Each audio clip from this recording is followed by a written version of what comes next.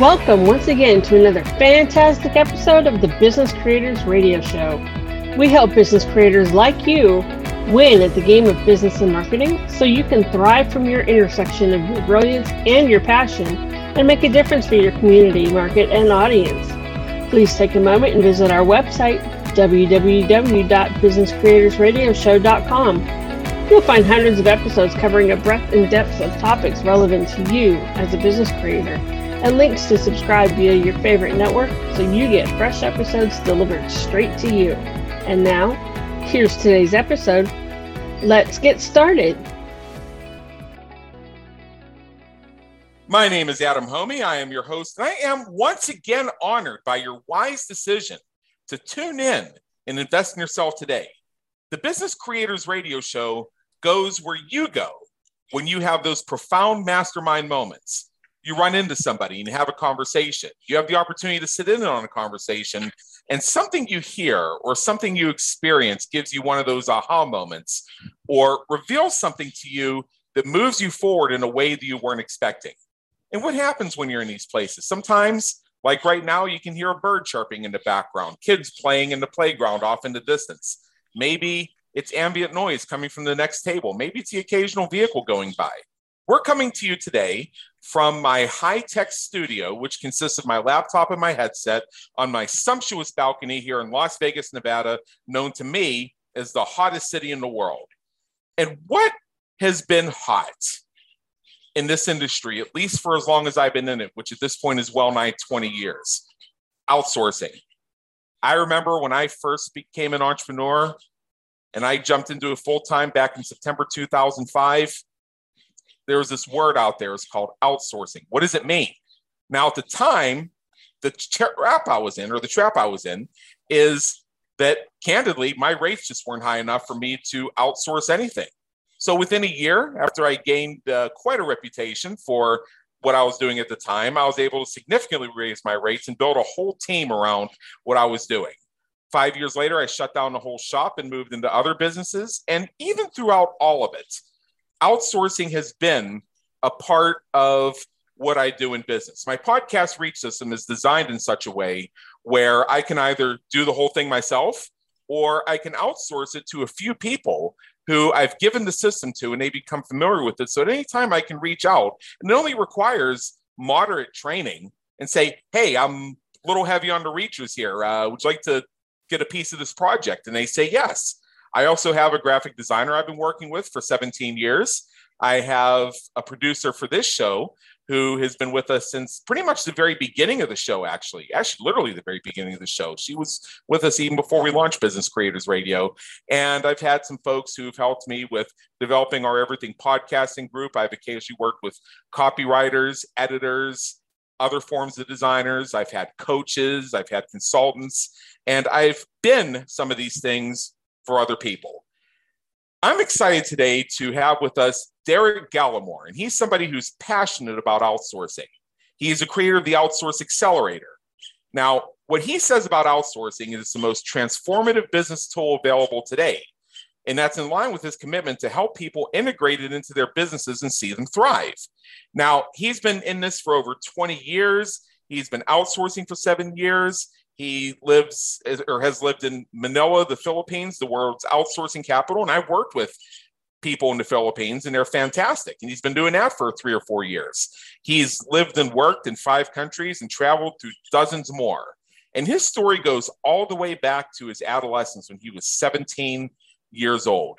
And we're going to discover more about that in just a minute, because I think you'll enjoy hearing it more from him than from me. Whew, Derek Gallimore, come on in. The weather's fine. Hi, Adam. Wow, what an introduction. Thank you so much. And so excited to join your podcast. I had to pare that back considerably because I am not even sure I'm worthy to be in your presence, and this is my show. So before we have what I know is going to be a very exciting conversation about outsourcing, which is both enervating and controversial, what I want to do is take a step back, and I want people to have the opportunity to get to know you a little bit more. So tell us a bit about your journey and what's brought you to where you are today, serving business creators from your intersection of your brilliance and your passion. Yeah, well, thanks so much. Look, I'm an entrepreneur through and through, and I think that some of my earliest memories were kind of like scheming, kind of playground schemes of how I could set up little businesses in schools and things like that. So, for better or worse, I'm an entrepreneur through and through, and I've very much experienced all of the highs and lows of the entrepreneurial journey. But I'm stuck with this, and it's an incredible journey, incredible ride, and yeah, really enjoy it, and still learning every day, learning so much. In some ways, we have that in common. When I was a kid, I found out how to bulk order all the candy that we were supposed to sell to benefit the class dance and the class recital and the class this and the class prom and the class that. And I was going to go into business actually selling the stuff. The only challenge is I wasn't able to find the market. I also had a grass cutting business, which consisted of 3 yards, one of which was my parents. And I also had trouble finding the market. I used to read the Penny Saver looking for business opportunities. I had a challenge connecting to the market. There were 2 challenges there. Number one, I grew up in a very rural area, way out in the sticks, and there just wasn't anybody around. And the other thing is this was pre-internet, so I did not have the ability to reach people from a distance. Fast forward to when I was in college at Penn State in the late 1990s, I used to stand in line for the computer lab. Oh, is that dated? The idea that we used to not have computers in our rooms and we would stand in line for a computer. And I would go in there and, yeah, I'd do my term papers and everything, but I spent a lot of time doing 2 things. And one of them is about to shock you. But let's start with the tame one first. The tame one is, at the time I had my 1988 Chevrolet Camaro, and I was building out a competition auto sound setup for it. In other words, a system. I loved reading about custom kick panels, insulation, wire gauges, head units, subwoofers. And that was one of the early industries that tapped into the world of online marketing, where you could buy the stuff through websites. So I was on that computer in that lab trying to reverse engineer the whole process, figuring out, okay, how could I market this? How could I become somebody in this? And what held me back then is not knowing what questions to ask. At the time, I had the internet, I could have done it. And the other thing I used to look at in that computer lab was porn sites. This is a shocking thing. Now, here's where that turned out to be valuable from a business perspective. At the time, you remember our computer monitors were a lot different. They were basically little curved TV screens. They didn't have anything resembling the resolution. Internet website technology was nothing near what it was. And it was woefully unequipped to handle such a sensory heavy industry, the sounds, the sights, the feelings. So I was very curious about the use of designs to make it as interesting and alluring as possible. And I also found out that there was this thing called View Source, which is available on your internet browser today, where you right click it and you view source. And it was actually from viewing those e-commerce sites and those porn sites, that's how I learned how to do HTML coding. I would download the code into a notepad, play with it, watch things change, and then re-upload it to a GeoCities account. And actually, at Penn State, we were each given individual websites based on an FTP. It would be something like student.psu.edu / your email username or something like that. And I had a little website going there because I was just playing around. So what I gained from that is that sometimes you'll find the information you need in unexpected places. And it's also okay. I was supposed to be a political science student on my way to going to law school, and I was more intrigued by e-commerce. That was a clue right there, and it informed where I ultimately ended up and how I broke into entrepreneurship. And really, the biggest learning lesson of all is that anything's possible when you're willing and have the brilliance and the passion to discover it for yourself. I didn't care about mathematics. I still don't. I can't solve an isosceles trapezoid for y. As far as geology, I understand how erosion works, and I know how thunderstorms are created. And as far as econ, I actually know how to create a recession, print a lot of money. So these are things that I understood on the surface level. When I was able to go deep, I made that discovery. Now, as I mentioned earlier, once I became a full-time entrepreneur, I was told outsource, but I literally didn't have the money. And so I sought out information, how to raise your rates and increase the perception of your value. And since I discovered outsourcing, it's been something where on the one hand, it's like I've been there, done that, have the t-shirt, uses the dust rag, threw it away. And it's also something that has been a vital part of what I do and what allows me to be successful and have the flexibility to both expand and contract the business depending on my situation, my position, my needs, and my wants. So what I want to do here is I want to shift gears a little bit and make this more about you. Good learnings. Yeah, thank you.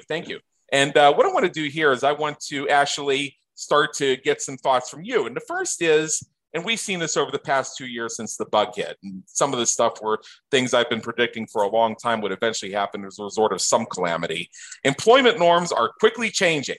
So what are some of the changes you've seen, and what does the future of work look like to you? Yeah, thanks, Adam. So it as you can anecdotally see, employment is completely changing, absolutely. And the things that are, I suppose, catalyzing that is the technology, like the continual march of technology, the fact that we are using all of these tools like Zoom, like Slack, like Gmail, like Asana for project management. It basically allows us to work from anywhere. Also, the significance of the internet economy, as Marc Andreessen says, is software is eating the world. Everything is going from products to services to software and IP. And also with the bug, as you call it, people have been forced to change their habits. And that was, for a period in time, almost every company in the world were forced to examine how they worked, whether they needed to be in an office, and they were forced to try different approaches to work. What that does is it sort of teaches people and introduces people to the option of employing people on a global scale, from a global workforce, instead of their localized employee talent pool. And so for as long as we can remember, and certainly for all of the history of man, we have communicated and cooperated and employed people within our local vicinity. But now with the changes in industry, with the changes in technology, and also the habitual changes that we are seeing with the embracing of remote work, we can now employ people on a global scale. And that is really significant when, especially now, as we kind of head into a recession, and with COVID as well, when things were really tough for a lot of businesses, people were motivated to look to see how they could save costs. And employment costs recently have been absolutely soaring. Salaries are higher than ever, and also the availability of skilled staff is lower than ever. And so people have been forced to look further afield and see where they can source the staff that they need, the skills that they need, but also whether they can get better prices than what's available in their local market. And this is really global employment. It's been happening for 30 years in earnest, but really it's accessible to small and medium-sized businesses only for about the last 10 years, really. And now it has become so normalized that it is turnkey and super easy. And soon it will become so normalized, it will become default as opposed to a kind of kooky outlier. And I predict in the next 10 to 20 years, 80% of businesses will have at least one offshore employee. So it's going to hit this inflection point, and the way that we sort of see employment generally is going to dramatically change over the next 10 to 20 years. No, I think that's very much the case. And the big shift, and this is one I've been predicting. Now, I understand that there are some lines of work in some industries where it's necessary for somebody to work from a certain time to a certain time. If you're in manufacturing or production, if you're in a service industry type, if you are in public service, such as law enforcement, firefighting, medical services, what have you. And there are others, I'm sure, that I'm forgetting here. There is a necessity for people to be on the scene from a certain time to a certain time to provide public-facing availability and to monitor processes. I get that. However, what went along with that is this industrial revolution paradigm was imposed on in places where it really, I don't think, ever fits.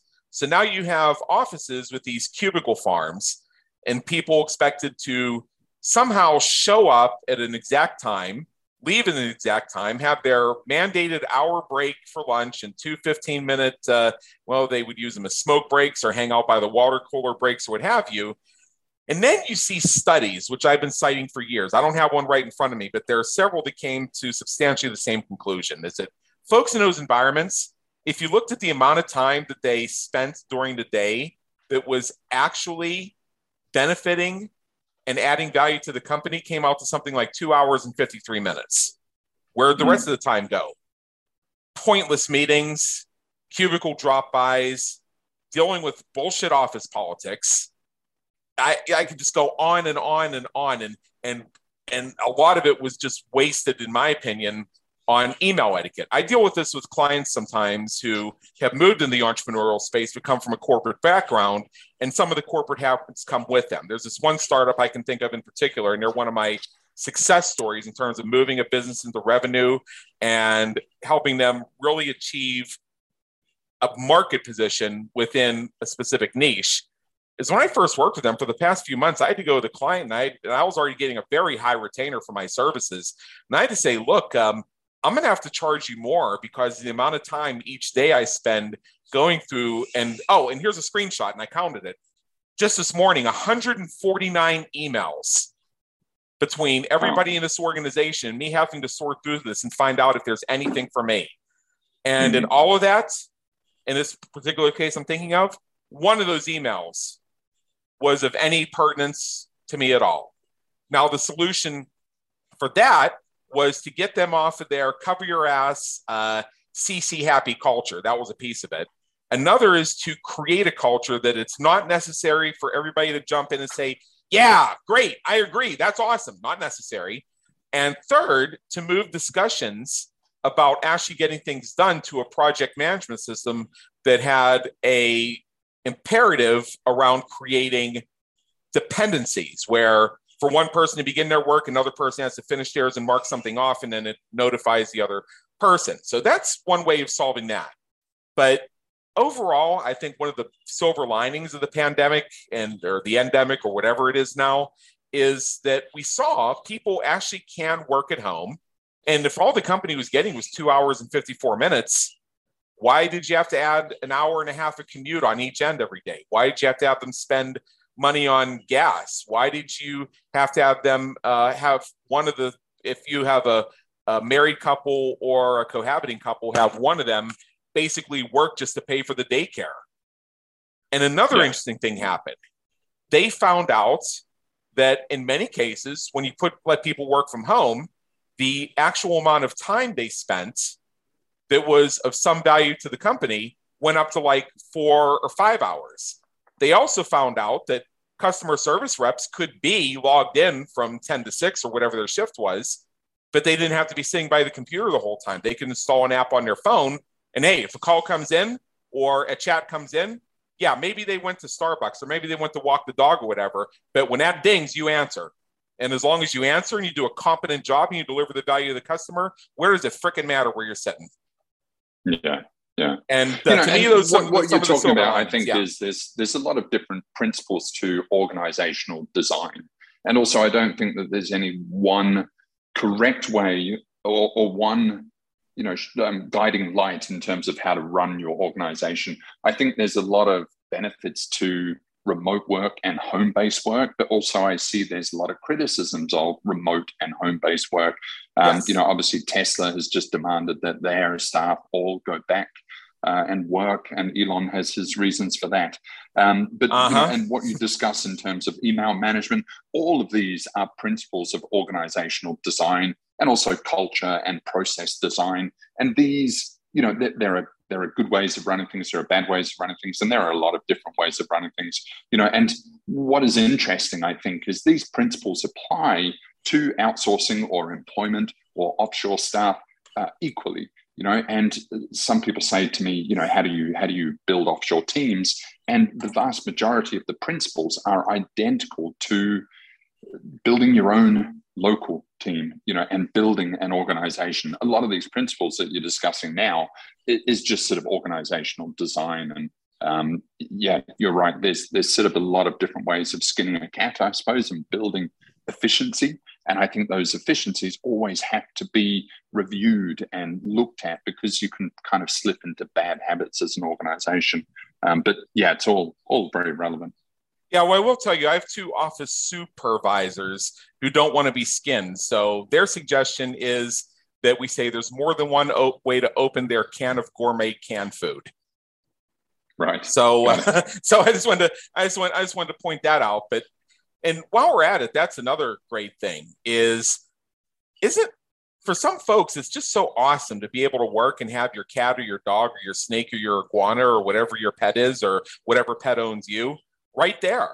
That's just so freaking awesome. I love being in my home office or my living room, or sometimes when I do my mastermind calls to the in-demand expert group, I do them from my dining room table because for some reason I can just get a really good camera view there. And it's great when my cats just hang out with me. That's just awesome. Now, yeah, you also raise a point that there are some concerns about, well, these people that are working remotely, all they're going to do is they're going to spend the time working on their side business and goofing off and looking for other jobs. And as much as, and I've said many times on this show that Elon Musk is somebody who I look to as an example of innovation entrepreneurship. Nobody's perfect. And his Elon's not perfect moment was the one where he said, well, if they don't want to come into the office, they can pretend to work somewhere else. And I think that actually, in his own way, he highlighted one of the challenges with that is there's this perception of what work, quote unquote, looks like. And so if it's not in this setting that we're expecting, then it's not really work. And I'd love to see us do more to get rid of that. Yeah, and look, I think it depends on the type of work you're doing as well. It's very difficult to make generalizations about what employment is because, a checkout clerk is very different to a Starbucks employee, and they're very different to accountants, and they're very different to architects, and they're all very different to developers. And so, it's very difficult to say sort of carte blanche that work is this and people are best optimized doing this. But, generally, I think that now there's more options rather than less options. And it just takes, again, sort of conscious organizational design to figure out what is best for your company. But also, what is necessarily best for the company isn't always ideal for the individual. And, I think a lot of employees, they're obviously looking out for their own interests, their own lifestyle, their own balance. But, is the mission of a company to support an employee's lifestyle, or is it to sort of better the company? And what happens when those two things are orthogonal? And so I think this is what society is coming up against now. It's easy for employees generally to say, look, we all want to be pro-lifestyle. We all want to work from home. We all want to do this sort of stuff. But is that actually, is the main motivator the interest of the company, or is that sort of their lifestyle? So, there's a lot of factors involved, I think. But again, this is not, outsourcing is not global employment. These are just organizational principles and cultural principles as well that are valid for anywhere in the world. Well, I've cited on a few of my episodes the example of Dan Price, the CEO of Gravity Payments, and I've accidentally called him Dan Scott a couple times. I have no idea why. Maybe I'm thinking of that TV show The Office and how it's actually the diametric opposite. I don't know. And one of the things he's famous for is that, and there were a few exceptions to this, but as a general rule, he raised the base salary of everybody who worked for Gravity Payments to $75,000. In his interviews, he says the catalytic moment for that is when he found out that I think it was one of his account executives, I may be off by a point here, but you get the general idea. He stopped by her desk when she wasn't there and noticed that she had on her desk an application for a job at McDonald's. And it led him to think, if my employees are so insecure about their lifestyle that they're having to work at McDonald's in order to keep their job here at Gravity, how are they adding value to me? So 2 hours and 53 minutes. Well, what if they're spending the rest of that time, and even some of the 2 hours and 53 minutes, agonizing over, am I going to be able to pay the rent? Is Bobby going to get his braces? Can I send Judy to band camp? Is Jody going to make it to the prom? Is Antoine going to go to college? These are sure. But I think there's another things. side to that story as well. He's come out to be quite a controversial figure. He was paying himself millions of dollars per year.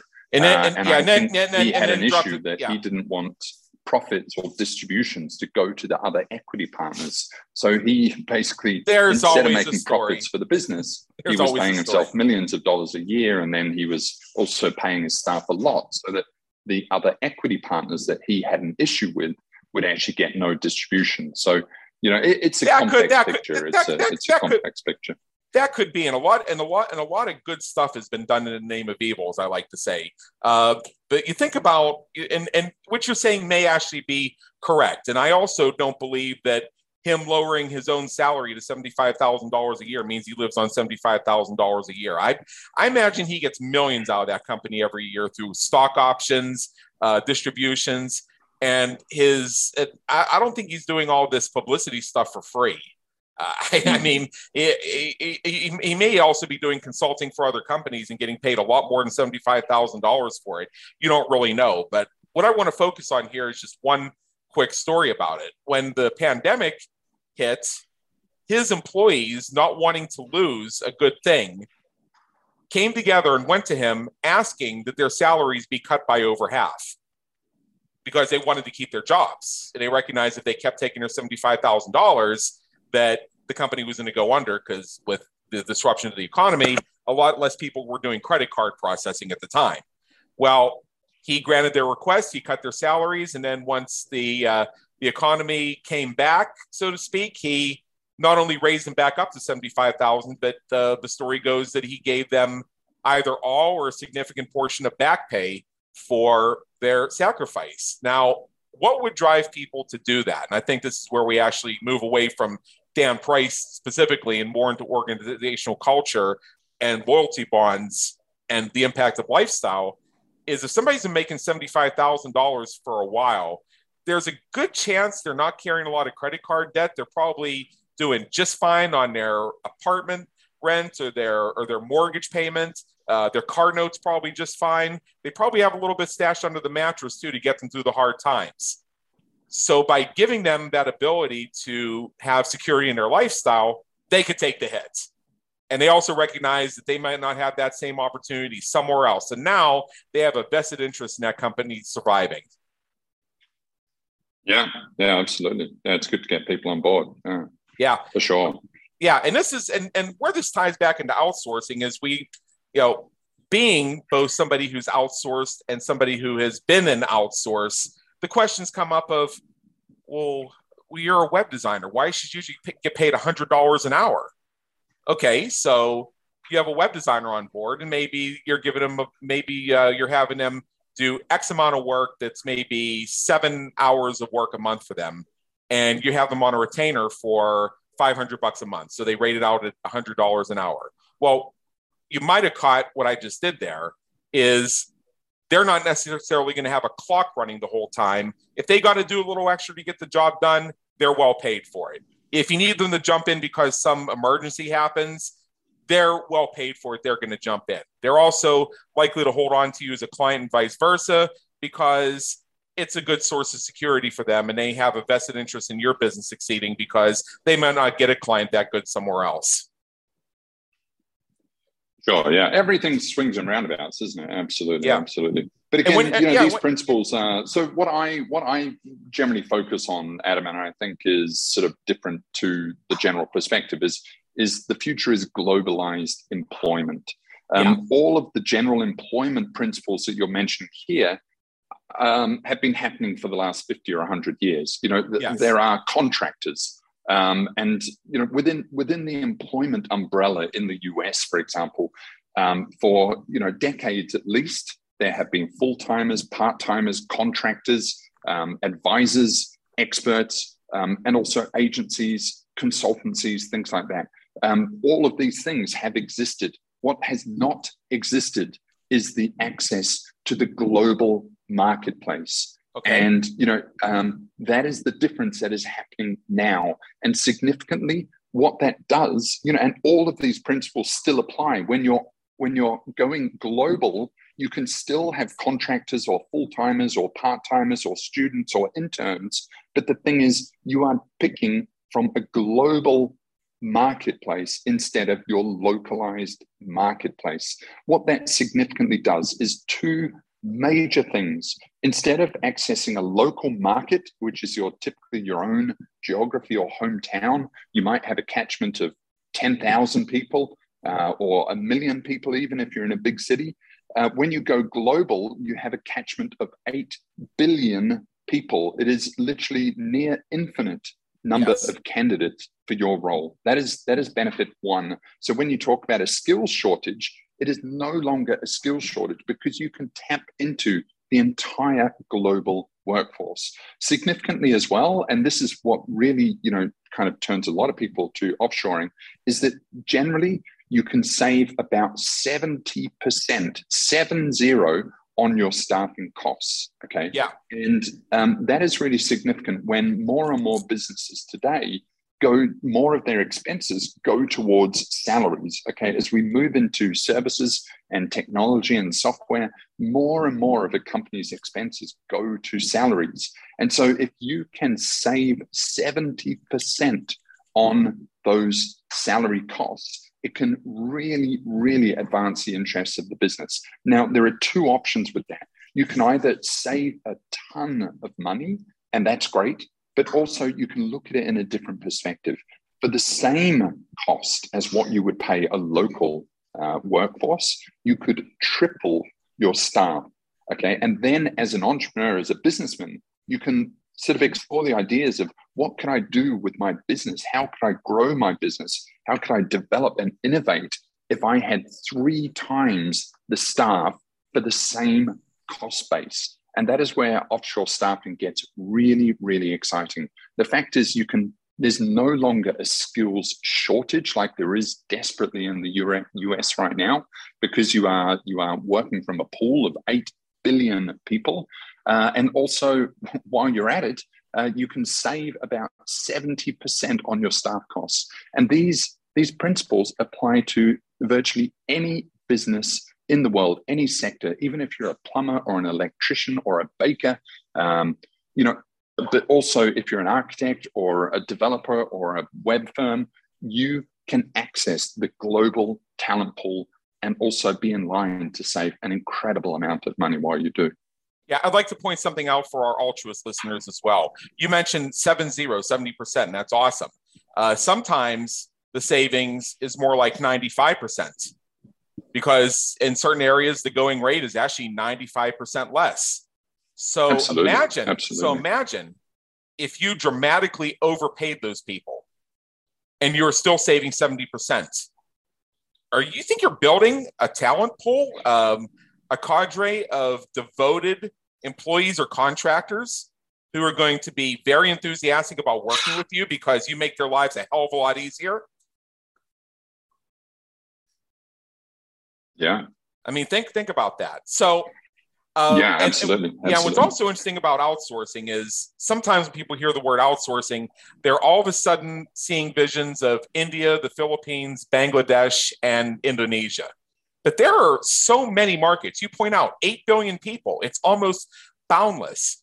A business colleague of mine, who's also a friend of mine, has discovered that this whole thing of outsourcing and remote work has become a really big deal in Venezuela. And he's been working with web developers, virtual assistants, and more based out of Venezuela. And you think about it, that's a place that is an economic shithole basically. And the idea of making $20 a day there is actually a pretty big deal. So he actually has been able to implement something that I find very interesting. There's a debate here in the United States. It's not all that loud, but it is there if you know where to look, that people should be paid to interview for companies because they are giving up their time to roll the dice. So he's come up with a model where if he wants to work with somebody, he has no shortage of projects he'd like to get done. Lots of things that are on the back burner or things that he knows if he could just get these up, they could lead to another stream of income or move him forward somehow.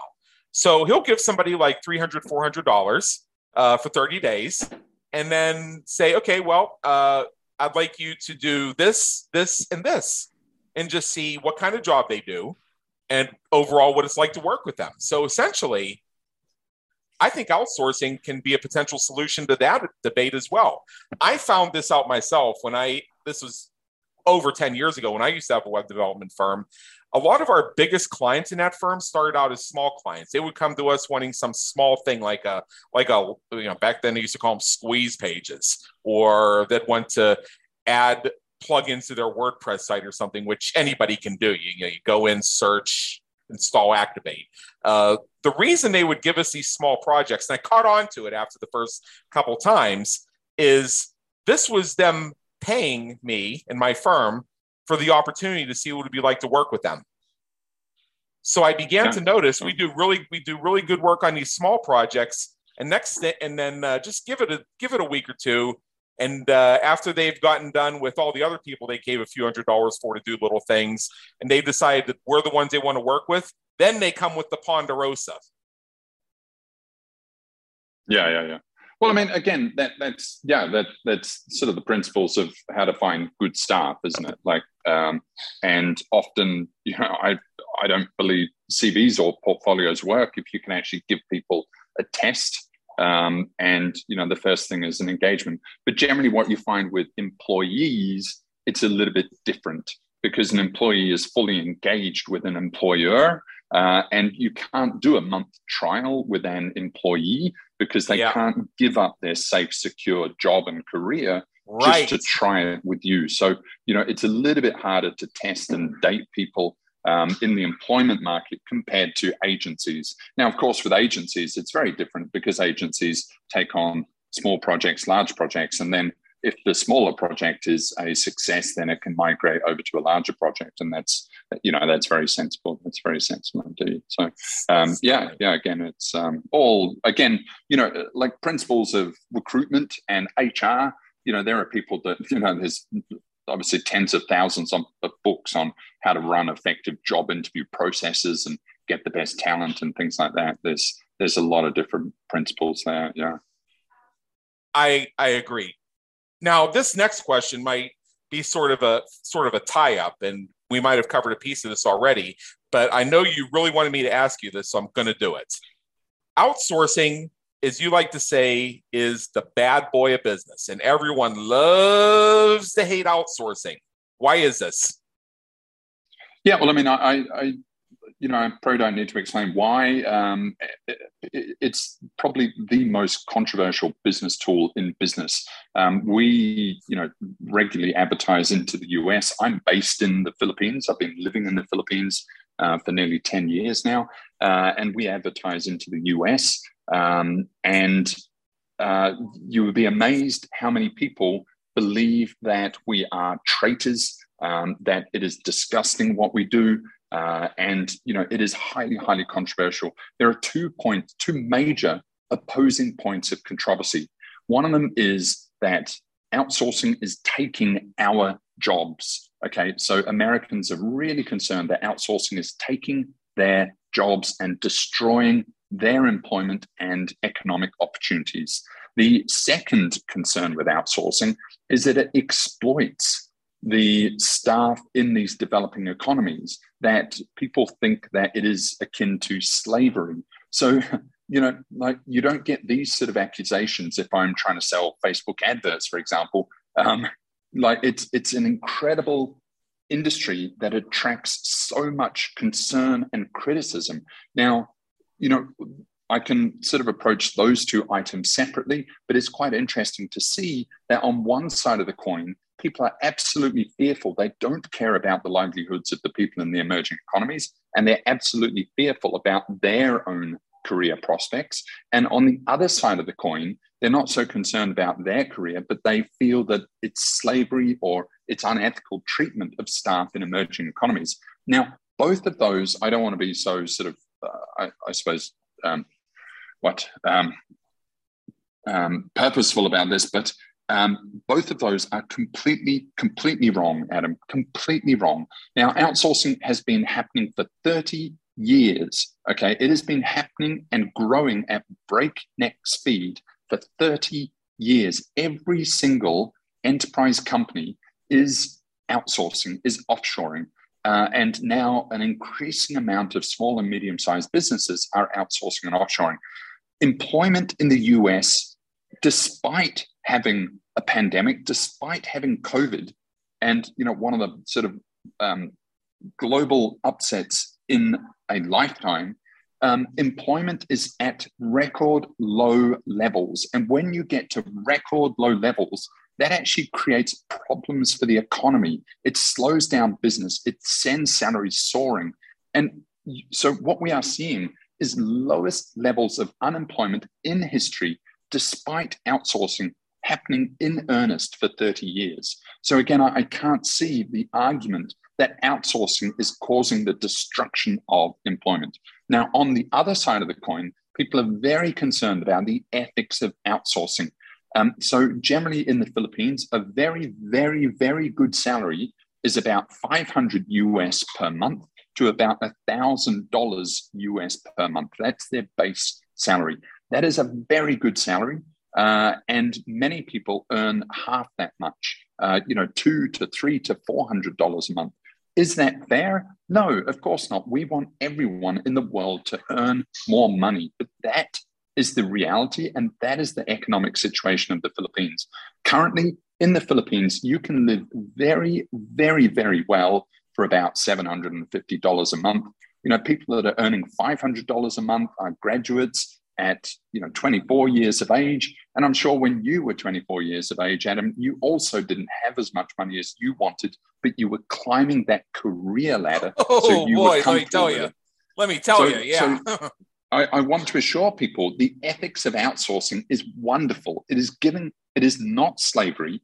It is actually giving people in emerging economies the opportunity to enter and work in the global economy. They're not just stuck into their emerging economy, and they can access global employers and global opportunities. And that is a huge opportunity for the emerging economies. So outsourcing is a win-win, despite people thinking that it's the worst thing ever to happen ever. So it's funny, the perception. I know to me that's just absolutely hilarious. I'm thinking again when I had the web development farm, and I had this whole team of project managers and web designers and virtual assistants and everybody else to serve our 47 clients or whatever it was. It was actually a pretty big company. I actually got tired of it because I wasn't realizing the profit margins. I felt like I was firefighting 24/7. I just didn't like the work. I'll just come out and say that. But I will tell you that one of the superstars of our team was a web designer based out of the Philippines. And he started out as a subcontractor for a digital marketing agency that I had a partnership with at the time.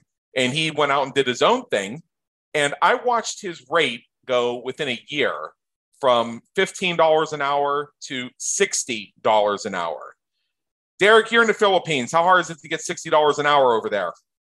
Yeah, exactly. Uh-huh. But, it's, look, and this is the incredible opportunity. It's still a good deal for people in the West, and it's a great deal for him. And, it's a win-win. It's absolutely win-win for people that can now, but the reality is, Adam, whether we like it or not, we now have a single global economy. Your computer is probably from Taiwan. Your watch is maybe from Japan. You're wearing Turkish clothes and your car is maybe made in Germany. We live in a single global economy. Now, staff migration has always been limited at the borders. Staff and people cannot cross borders. But now that we live in the world of technology and staff can contribute to your business using a laptop sitting anywhere in the world, the governments and borders have not said that, hey, this is okay. But reality is moving faster than what governments can adapt to. And now we have an international global workforce on our doorstep. That has never happened ever before. Now, we're used to, all of the food in your supermarkets is probably also imported. All of your clothes are imported. All of your technology is imported. And now also staffing is going to be sourced from a global pool. And people just don't realize quite how easy and accessible this is now. Okay, I'm not going to get political here because it's not a political show and my personal opinions don't matter. So I'm not going to tell you what side of this debate I'm on. But here in the United States, there's a big thing about particularly our southern border and people crossing it at record rates. Now, what doesn't make the headlines because it just doesn't sell copy and it doesn't piss people off is that there are efforts to curb that by improving the economies of the countries that those people are coming from. However, at the same time, I don't think that we're doing nearly enough of that. So if we're concerned about a lot of Mexicans or Guatemalans or Hondurans or what have you, well, it's probably a lot of people in Mexico, Guatemala, and Honduras who their idea of a living wage, I don't have the numbers right in front of me, but let's say it's $1,200 a year. Well, what if they were making $600 a month through outsourcing? We could be uplifting those economies. We could be saving those countries. And again, this is not political. I'm just stating facts that if somebody were to look into our former President Donald Trump's plan for reducing incoming immigration, there was a feature of it that involved investing in other countries. That just didn't get pressed because it didn't piss people off. At the same time, we didn't do enough of it. So where I think these two things can come together is, Derek, I've seen a picture of you and I hear your voice. I'm guessing you're not native to the Philippines. Yes Correct. Or no? Correct. Yeah. Correct. You probably, I don't know your life story that much. I'm going to guess that since you came from somewhere else, moving to the Philippines was going to a completely different culture and a different part of the world. And something drove your choice to do that. Yeah, absolutely. Right. Okay. So we won't have to get into the what, but is that better than fleeing your country to trying to get into somebody else's country that doesn't have the capacity to take you and doesn't have its own infrastructure to support you, which is one of the arguments why we should close our southern border, because there is nothing for you there. Yeah. So if somebody comes and outsources to your country, now there's something for you there. You can make real money. You can invest that money locally. And once people in a depressed area have a lot of money all of a sudden through this outsourcing thing, well, what are they going to do? They're going to build nice houses. Well, now you got a construction boom. That's a lot of jobs, local jobs, high paying jobs. And that's revenues and profits for providers of construction materials. We can go all the way down the line about how globalization of employment is actually a way of solving immigration issues and solving world poverty. Yeah, absolutely. Look, I don't want to get political either, but no one chooses where they are born. And what is a reality is that, people that are born in the first world countries have significantly more opportunities than people that are born in third world countries. Now, is that right or wrong? Is that fair or unfair? It's not even for me to comment, but the way that governments and borders are currently set up, it keeps people within their confines and they are not able to migrate. But the reality as well is that the vast majority of people do not want to migrate. They want to stay with their families, with their community, Yes. with their culture. That's what I forgot. Yeah, that's what I forgot to say. To do that. Yeah, that's what I forgot to say. Yeah, if you live in Guatemala, also, it doesn't mean you want to leave. Yeah. Absolutely. And, I don't think we need a lot of government coordination, and I'm not sort of anti-government or anything like that. But what is happening now is there were government centrally controlled border and migration limitations. And that's fine, because you can't have one country with a population of 5 million people having 10 million people the next day and then 2 million people the day after. The whole thing would just collapse. So you need to control physical migration. But the economic opportunity of people was previously closely connected to that. Because, if there was economic opportunity in one country, you had to migrate there to do the work. But now it is not the case. You can do your work from a laptop, sitting wherever you want. And what is really interesting is, it's no longer a lottery of where you are born. And based on, where you are sitting, you can earn more or less money. Now it is more of a meritocracy, and people that have the skills and capability will earn their value on a global scale. And that is really exciting. And that's really exciting for employers, and that's really exciting for the employees as well. Yeah, you have the countries that normally come to mind when somebody says the word outsourcing. And I also mentioned that Venezuela is a fast-growing market. Another one is Eastern Europe. You can live a nice lifestyle in Eastern European countries at a very low cost. You don't have to make a lot of money to live very well there. So you also have in those cultures, in those countries, are a lot of motivated people. That what Eastern Europe has going for it is there's a lot of access to technology and technological capability. So the learning opportunities are there in ways that they may not even be elsewhere. And you do see that there is a fairly significant outsourcing industry there.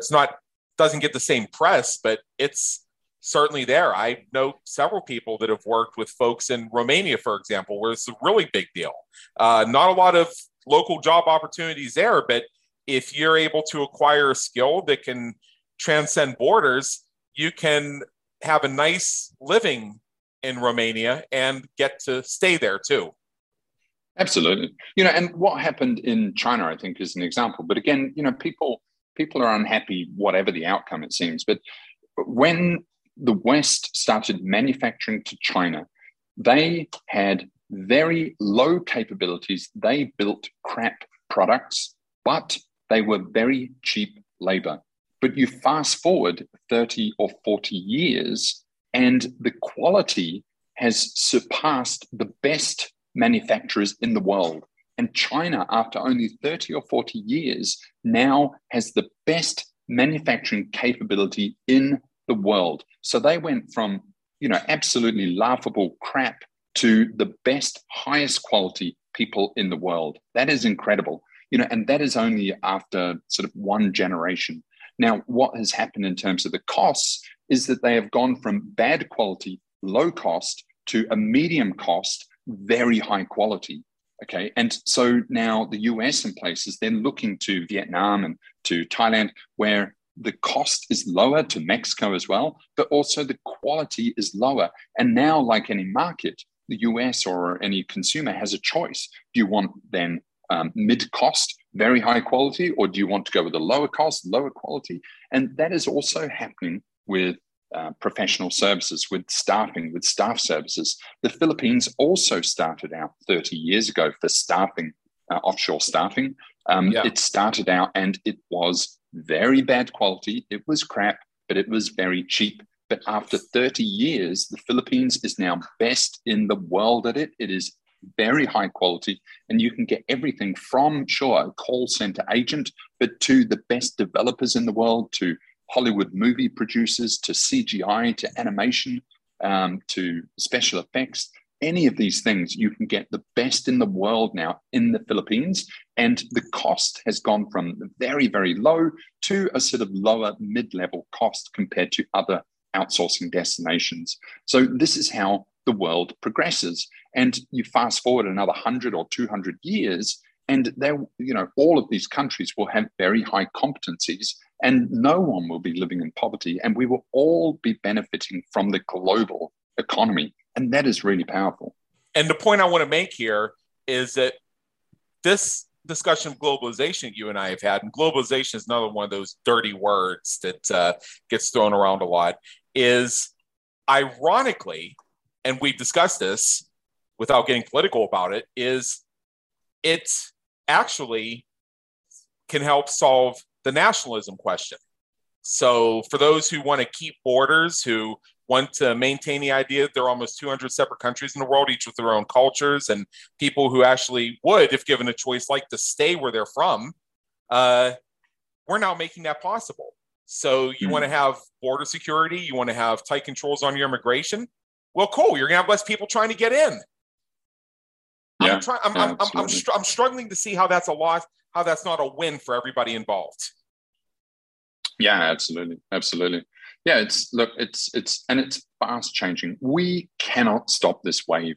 You cannot turn off the internet. You cannot turn off YouTube. You cannot turn off Twitter, Facebook, all of these things, and like what America is in a bit of this silo, but the Filipinos are growing up on a diet of YouTube, on NBA, of pizzas, on TikTok, in code academies, in these MOOCs, in forums. These millennials, or whatever, the young generation in the Philippines, they are growing up on exactly the same forums and exactly the same platforms, learning exactly the same stuff and absorbing exactly the same culture as the American youth. Now, again, 50 years ago, they did not, because there was not the single global cultural economy. Now there is one single, and there are cultural differences, of course, but YouTube is not just an American thing. It is a global thing. So is Facebook. So are all these, videos and music and all of this. And we are, whether you like it or not, whether you want to stay one country or not, we are becoming one globalized world, one globalized community. And it is technology that is helping that. And we can't reverse that. We can't turn that off. And along with that comes the global workforce, which is, really compelling. Yeah. And as we discussed, it also can be a nurturing seed for positive nationalism, because now people can stay where they are if they choose to stay where they are. I think that's a beautiful thing. One final story here, and then I'm going to turn it over to you because I want people to discover how they can connect with you and what you do, is I remember this was about 8.5 years ago when I moved to Las Vegas. I come from the eastern part of the United States, and I chose Las Vegas for a variety of reasons, some which had to do with business, some which had to do with culture, some which had to do with, I just like Las Vegas, having visited there several times, or here rather, since I'm here now, it's my home. I got to my townhouse first day I got here after a 3-day cross-country drive. All the stuff that I had shipped ahead, I had delivered to the townhouse that morning. That afternoon, I went to a furniture store, ordered all my new furniture because I donate all my furniture rather than haul it. Part of it was altruism, part of it is I figured out that I was out about the same money whether I kept it or just replaced it. And it was about 7:30, 8 o'clock, and I figured, and I even went to the grocery store. And, me being an unmarried male, you're probably not going to believe this. I actually filled my refrigerator. I know. Stop right there. And I'm looking around my empty townhouse, and I've got this one folding chair and this one inflatable mattress that my cats just destroyed with their claws. And I'm thinking, I could go for a cigar right now. So what did I do? I didn't know much about that particular part of Las Vegas, but I wanted to go to a cigar shop and have a cigar. So what did I do? Pulled out this thing I carry in my pocket, which is more powerful than the first computer I had in 1993. Opened up this thing called a web browser and typed Cigar Lounge 89128, let's go. Cigar Lounge, that's where I wanted to go, 89128, that was the zip code. Let's go was just me being cheeky. Found out there was one 3 blocks away. 20 minutes later, I'm sitting in a lounge with a BSG. I searched globally for something that was right down the street and around the corner. Yeah. So that's very micro, but I just wanted to bring that up to illustrate the point. So we're near the top of the hour, and I could chat with you for days on this. You can tell that there's a lot of passion around this. But as we wrap up here, I know you are the creator of Outsource Accelerator. So just tell us a little bit about that. The website for our listeners is www.outsourceaccelerator.com. That's www.outsourceaccelerator.com. Look in the show notes. It's right there. And just tell me a bit about how your organization works and how people can gain by engaging with it.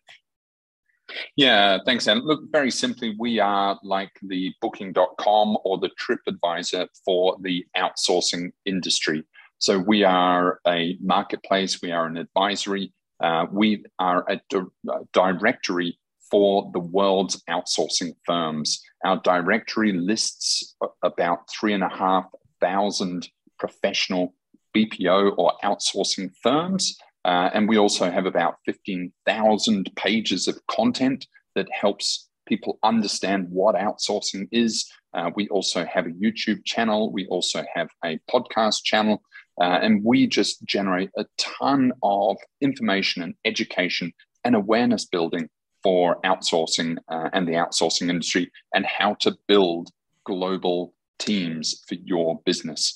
And on that website, it's all completely free. But you can also get 3 free quotes if you want to start your outsourcing journey.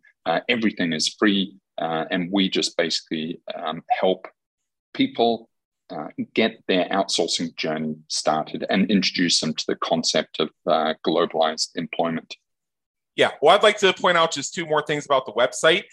You mentioned the podcast. My main work is helping businesses launch their podcast. So you'll see that there is the Outsource Accelerator podcast. I may dip in for a few of these episodes. I'm seeing a few titles that are looking kind of interesting to me. And I also want to point out to our listeners, and this is actually a personal thing because I love sitting in a cigar lounge with a cigar and my Lenovo made in China laptop open, reading a book on Kindle. You have one. It's called Inside Outsourcing: How Remote Work, Offshoring, and Global Employment is Changing the World. We touched on a few of the topics here. I encourage our listeners to go to that website, get that book, download it, and you'll get a much even fuller picture than what Derek and I covered today. So Derek Gallimore, thank you so much for being with us today. It's been an honor, and believe me, in education. Thank you so much. Been great. We trust you enjoyed today's episode of the Business Creators Radio Show. Check out our previous and upcoming episodes on our website at www.businesscreatorsradioshow.com. While you're there, be sure to subscribe via your favorite network so you get fresh episodes delivered straight to you. Until next time, have a great day. Take care.